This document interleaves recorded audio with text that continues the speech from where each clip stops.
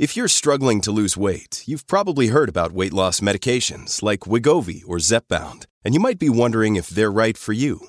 Meet PlushCare, a leading telehealth provider with doctors who are there for you day and night to partner with you in your weight loss journey. If you qualify, they can safely prescribe you medication from the comfort of your own home. To get started, visit plushcare.com/weightloss. That's plushcare.com/weightloss. plushcare.com/weightloss. When I look with clear eyes, my fear dies. Those fears that remain may scare me, but none shall ensnare me or keep me from my chosen destiny. I move one toe at a time, and then step by step. Add a little pep, because it's a new year, and I'm Crystal Clear, the host of More Morlans, the world's best podcast for people who are definitely not crazy, but might as well be. Many times I have talked about the CDC study from 2008 to 2012 on Morgellons called the unexplained dermopathy. I've talked about it before, but I have some new insights and some new findings about it that I want to talk about today as we wait for the next 76 years for the CDC to fulfill my Freedom of Information Act request. Did you guys hear about that? A Freedom of Information Act request was filed recently with the FDA asking for the data supported their approval of the Pfizer vaccine. And they said, we're going to need 76 years to fill that request. So they were taken to court, and the judge said, that's insane. No. You need to start releasing 15,000 pages per month now. And of course, that was a while back, and I haven't found any follow-up about it. But eventually, if you got good enough lawyers, enough tenacity and will, government has to comply with the law. It's happened before. It can happen again. I want to learn more. I need to know more, especially now after learning what I've learned. You're about to hear about it if you stay tuned. Thanks for listening.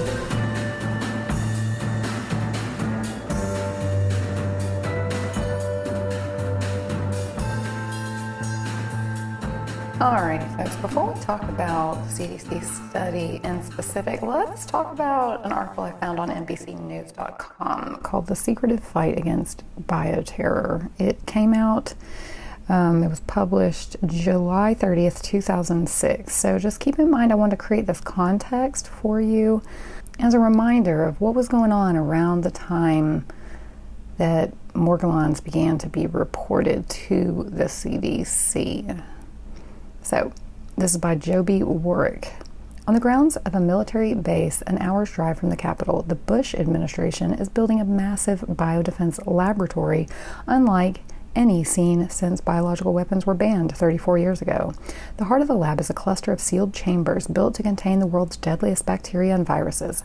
Scientists will spend their days simulating the unthinkable, bioterrorism attacks in the form of lethal anthrax spores rendered as wispy powders that can drift for miles on a summer breeze, or common viruses turned into deadly superbugs that ordinary drugs and vaccines cannot stop. Oh, what do you mean? Something like the common cold coronavirus being turned into a deadly superbug that nothing works to stop or fix or cure? The work at this new lab at Fort Detrick, Maryland, could someday save thousands of lives, or, some fear, create new risks and place the United States in violation of international treaties. In either case, much of what transpires at the National Biodefense Analysis and Countermeasures Center, NBACC, may never be publicly known because the Bush administration intends to operate the facility largely in secret. In an unusual arrangement, the building itself will be classified as highly restricted space, from the reception desk to the lab benches to the cages where animals are kept.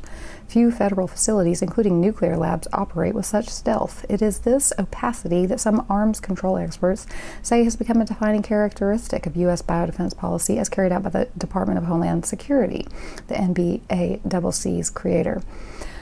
Since the department's founding in the aftermath of the September 11 attacks, its officials have dramatically expanded the government's ability to conduct realistic tests of the pathogens and tactics that might be used in a bioterrorism attack. Some of the research falls within what many arms control experts say is a legal gray zone, skirting the edges of an international treaty outlawing the production of even small amounts of biological weapons. The administration dismisses these concerns, however, insisting that the work of NBAC is purely defensive and thus fully legal.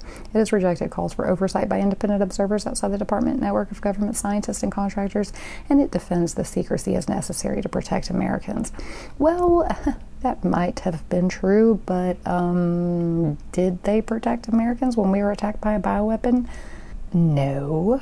You guys, I want to point out there was a book written in 1999. It's called Unrestricted Warfare. It was written by two then colonels in the People's Liberation Army under the Chinese Communist Party.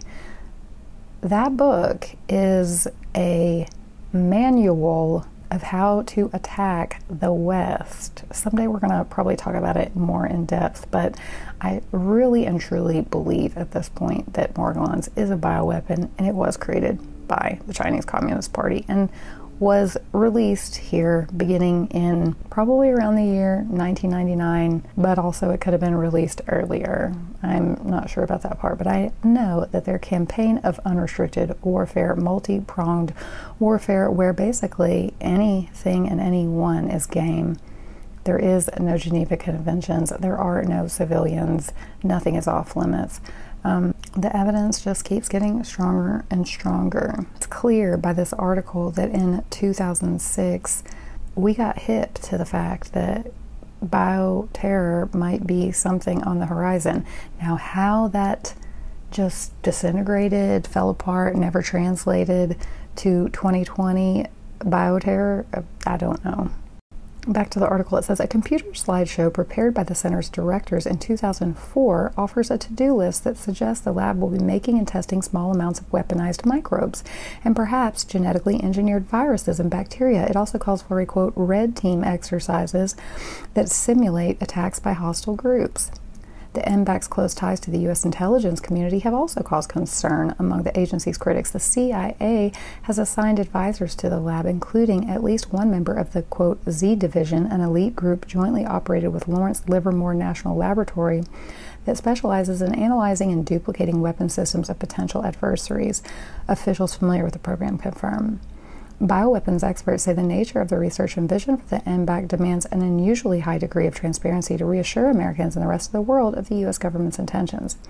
If we saw others doing this kind of research, we would view it as an infringement of the Bioweapons Treaty, said Milton Leitenberg, a senior research scholar and weapons expert at the University of Maryland School of Public Policy. You can't go around the world yelling about Iranian and North Korean programs, about which we know very little, when we've got all this going on. Well, as it turns out, it seems like we should have had a lot more going on. Created without public fanfare a few months after the 2001 anthrax attacks. Going back to the CDC study, this was the only time that the CDC and the Armed Forces Institute of Pathology ever partnered on an investigation. It was the 2001 anthrax attacks. And, well, not the only time. The only other time was the Morgellons study, 2008 to 2012.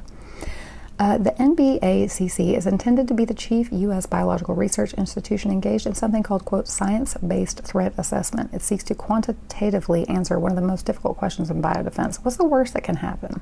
Well, to truly answer that question, there is little choice. Current and former NBAC officials say researchers have to make real biological weapons. De facto, we're going to make biowarfare pathogens at NBAC in order to study them, said Penrose Parney Albright, former Homeland Security Assistant Secretary for Science and Technology. Other government agencies, such as the Center for Disease Control and Prevention, studied disease threats such as smallpox to discover cures. By contrast, the NBAC attempts to get inside the head of a bioterrorist. It considers a wide array of potential weapons available. It looks for the holes in society's defenses where an attacker might achieve the maximum harm. It explores the risks posed by emerging technologies such as new DNA synthesizing techniques that allow the creation of genetically altered or man-made viruses. And it tries in some case to test the weapon or delivery system the terrorists might use. So it was either China or the United States. Research at the NBAC is already underway in lab space that has been outsourced or borrowed from the Army's sprawling biodefense campus at Fort Detrick in Frederick. It was at this compound that the U.S. government researched and produced offensive biological weapons from the 1940s until President Richard M. Nixon halted research in 1969. The Army continues to research pathogens there. In June, construction began on a 128,160,000 square foot facility inside the same heavily guarded compound. It is the BTCC's wing that will host the airtight, ultra-secure containment labs where the most controversial research will be done. Homeland Security officials won't talk about specific projects planned or underway, but the 2004 computer slideshow, posted briefly on a Homeland Security website before its discovery by agency critics prompted an abrupt removal, offers insight into the MBA-CC's priorities. The presentation by the MBA-CC's then Deputy Director, Lieutenant Colonel George Cork, listed 16 research priorities for the new lab. I believe that this guy just retired, y'all, Cork. Among them, quote, characterize classical, emerging, and genetically engineered pathogens for their BTA, biological threat agent potential. Assess the nature of non-traditional, novel, and non-endemic induction of disease from potential BTA, biological threat agent. Expand aerosol challenge testing capacity for non-human primates. Apply red team operational scenarios and capabilities. Courtney, the NBAC science director, acknowledged that administration officials note that there is a tradition for this kind of biological risk assessment, one that extends at least to the Clinton administration. In the late 1990s, for example, a clandestine project run by the Defense Department recreated a genetically modified drug-resistant strain of the anthrax bacteria believed to have been made by Soviet bioweaponeers. Such research helped the government anticipate and prepare for emerging threats, according to officials familiar with the anthrax study.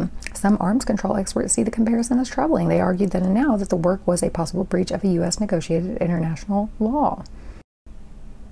Current and former administration officials say that compliance with the treaty hinges on intent and that making small amounts of biowarfare pathogens for study is permitted under the broad interpretation of the treaty.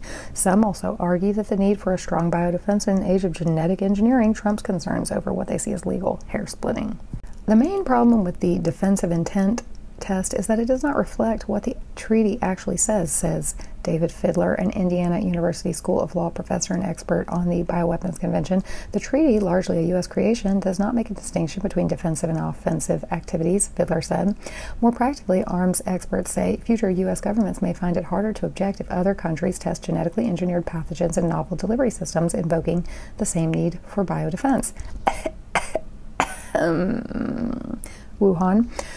Already, they say there is evidence abroad of what some are calling a global biodefense boom. In the past 5 years, numerous governments, including some of the developing world, India, China, and Cuba among them, have begun building high-security labs for studying the most lethal bacteria and viruses. So let's do a brief recap here. We were attacked on 9/11 in 2001. The Bush administration got wise to the fact that other nations were developing bioweapons and opening level 4 biosafety labs. And they thought, well, we're going to open our own and we'll show them we're America. We will defend ourselves against bioterror attacks. Well, China works the slow game, you guys. They have 5-year plans, and these 5-year plans string together to become 10-year plans and 20-year plans. And actually, we are currently in a 100-year plan of the Chinese Communist Party that ends in 2049. At the end of this 100 years, the Chinese Communist Party hopes to be the dominant global power. I personally believe that these crazy Nazi eugenicists also want to be the only race left standing, the Han Chinese.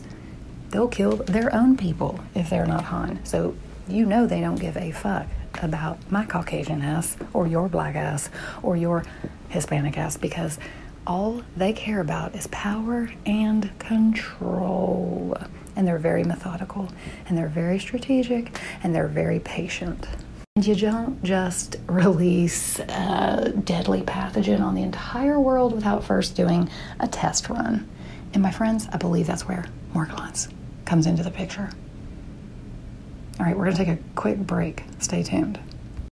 When you need mealtime inspiration, it's worth shopping Kroger, where you'll find over 30,000 mouth-watering choices that excite your inner foodie. And no matter what tasty choice you make, you'll enjoy our everyday low prices, plus extra ways to save, like digital coupons worth over $600 each week. You can also save up to $1 off per gallon at the pump with fuel points. More savings and more inspiring flavors make shopping Kroger worth it every time. Kroger, fresh for everyone. Fuel restrictions apply. You know, as you go through the internet, surfing the net, cowabunga, looking up shit about Morgellons, and you find yourself in a flurry of conspiracy and a downward spiral wormhole, doing acronym acrobatics because there's the NSA and the DOD and the NGA and the CIA and the CDC. Oh my gosh, it's all so tangled. Does anybody out there really know how it's all organized? Does anybody care? Also, just want to share this good news with you guys that are longtime listeners of the show and know what the hell I'm talking about. The Georgia Board of Nursing has cleared my name and closed the investigation. Hallelujah! Let's talk, because I was really confused. I was once again revisiting the CDC 2008 to 2012 study about the unexplained dermopathy that is our living hell, Morgellons, and I had never really looked in depth too much about each and every one of the authors, and I'm still not done. I'm never done, actually, looking deeper into the matter, researching the researchers, investigating the investigators. Do some pretty extensive research on the first several authors listed in that study. The lead author, Michelle Pearson, and who is alive and well kicking, is now the director of something called like the Brain Project. It's all about, I think it's all about putting chips in our brain, biotech. I really don't know about that. Or it's about mapping the brain. It's something about understanding the brain and getting into it. She received her MPI number in 2006, summertime. So she had been a licensed physician for less than 2 years when she was named to be the lead investigator of the study. Significantly, she really didn't have any experience leading an investigation necessarily into something that was thought at the time to be possibly parasitic, possibly fungal, emerging communicable infectious illness. That is not her background. Family medicine is, as is Joe Selby, the doctor from Kaiser Permanente, who was listed second on the study. He also got his MPI number, or doctor in license, in 2006, August, a couple months after Michelle. So combined, our two lead investigators on this study have less than 4 years of experience as practicing physicians, and neither one of them has any research under their belt, any publications demonstrating any specialized knowledge towards leading such an investigation, except unless you count the fact that Michelle Pearson in 2001 collaborated on a 90-minute video about bioweapons. I believe it was kind of about infection control measures and the threat of bioweapons, biowarfare, emergency preparedness. Just kind of interesting. But anyway, that got me down the path looking into, and I can't even remember how, but looking into NBAC, or the National Biodefense Analysis and Countermeasures Center that I was just telling you about in the first segment. So that research and development facility is part of the Department of Homeland Security's Science and Technology Directorate. Okay? The Department of Homeland Security, if you'll remember, was made in 2001 after the 9/11 attacks. So the center is located in Frederick, Maryland. I'm assuming that's near Fort Detrick, and is focused on improving the nation's capabilities to prevent, prepare for, and respond to biological threats. Somebody sleeping on the job.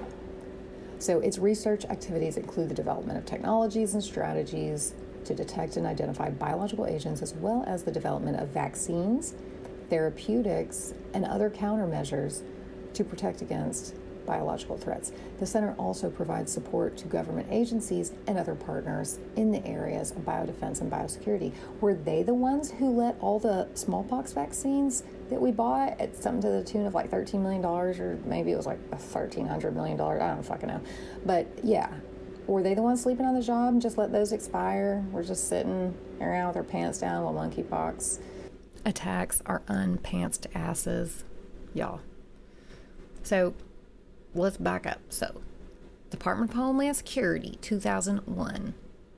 2002, the Science and Technology Directorate, which is a component of the Department of Homeland Security,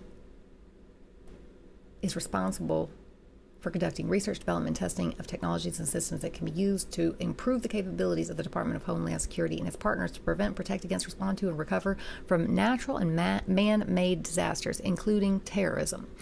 The Science and Technology Directorate is organized into 6 divisions: Borders and Maritime Security, Chemical and Biological Defense, Cybersecurity and Infrastructure Security, Explosives, First Responders, and Homeland Security Advanced Research Projects Agency, HSARPA. That just rolls off the tongue.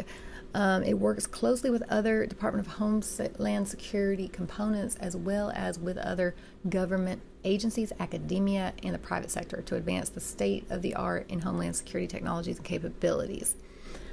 So it was established in 2002. It was part of a broader effort by the U.S. government to reorganize and strengthen the nation's homeland security capabilities in the wake of the 9/11 attacks. Don't ask me why we're not doing that right now. I guess we're just too busy fighting amongst ourselves over stupid shit. So to summarize, the main difference between DARPA and HSARPA is that DARPA is part of the Department of Defense, the DoD. DARPA is in the DoD, and it is focused on developing technologies for military applications, while HSARPA is part of the DHS, the Department of Homeland Security, and it's focused on developing technologies for Homeland Security applications, whatever the fuck that means. So the Department of Homeland Security is not part of the DoD. It's a separate agency. The DHS, the Department of Homeland Security, is a cabinet-level department of the U.S. federal government that's responsible for protecting us. The DHS is made up of a number of different components, including FEMA, the TSA, the Coast Guard, and HSARPA. So in the Department of Defense, it's also a cabinet-level department of the U.S. federal government, but it's responsible for providing military capabilities to deter conflict and protect the security of the United States. It's made up a number of different military service branches, including Army, Navy, Air Force, Space Force, Marine Corps, as well as a number of defense agencies such as DARPA. So they're separate agencies. The DHS and the DoD, Department of Defense and Department of Homeland Security, are separate agencies with different missions and responsibilities, although they may work together, let's hope, on certain issues related to national security. So how does the DOJ... God, there's so many departments. And then the intelligence agencies fit into all this. Well, the CIA is a standalone agency. They don't really belong to anyone as far as I know. The Department of Justice is a cabinet-level department of the U.S. federal government, just like the DOD and the DHS, and it's responsible for enforcing the laws of the United States and ensuring the fair and impartial administration of justice. So they have a lot of things like the FBI, the DEA, the ATF. Those are all part of the DOJ. These agencies work to investigate and prosecute crimes as well as to gather intelligence on criminal and national security threats.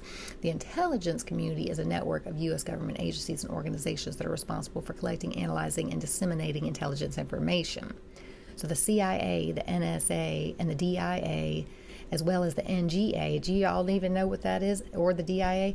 The Defense Intelligence Agency, DIA, the National Geospatial Intelligence Agency, the NGA, and the National Reconnaissance Office, NRO. These agencies work to gather intelligence on a variety of threats, including terrorism, weapons of mass destruction, and cyber threats, and to provide analysis and assessments of these threats to policymakers and other government officials. Both the DOJ and the intelligence community play important roles in the U.S. government's efforts to protect national security and to prevent and respond to threats. While the DOJ is focused on law enforcement and the administration of justice, the intelligence community is focused, obviously, on gathering and analyzing intelligence.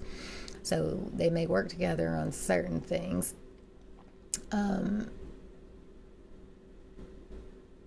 So the CIA is an independent agency. The National Security Agency is a component of the DOD. It is responsible for signals intelligence and information security. Signals intelligence, y'all, is like text messages, phone calls, communications, electronic. The Defense Intelligence Agency is responsible for providing military intelligence to support the planning and operations of the U.S. military.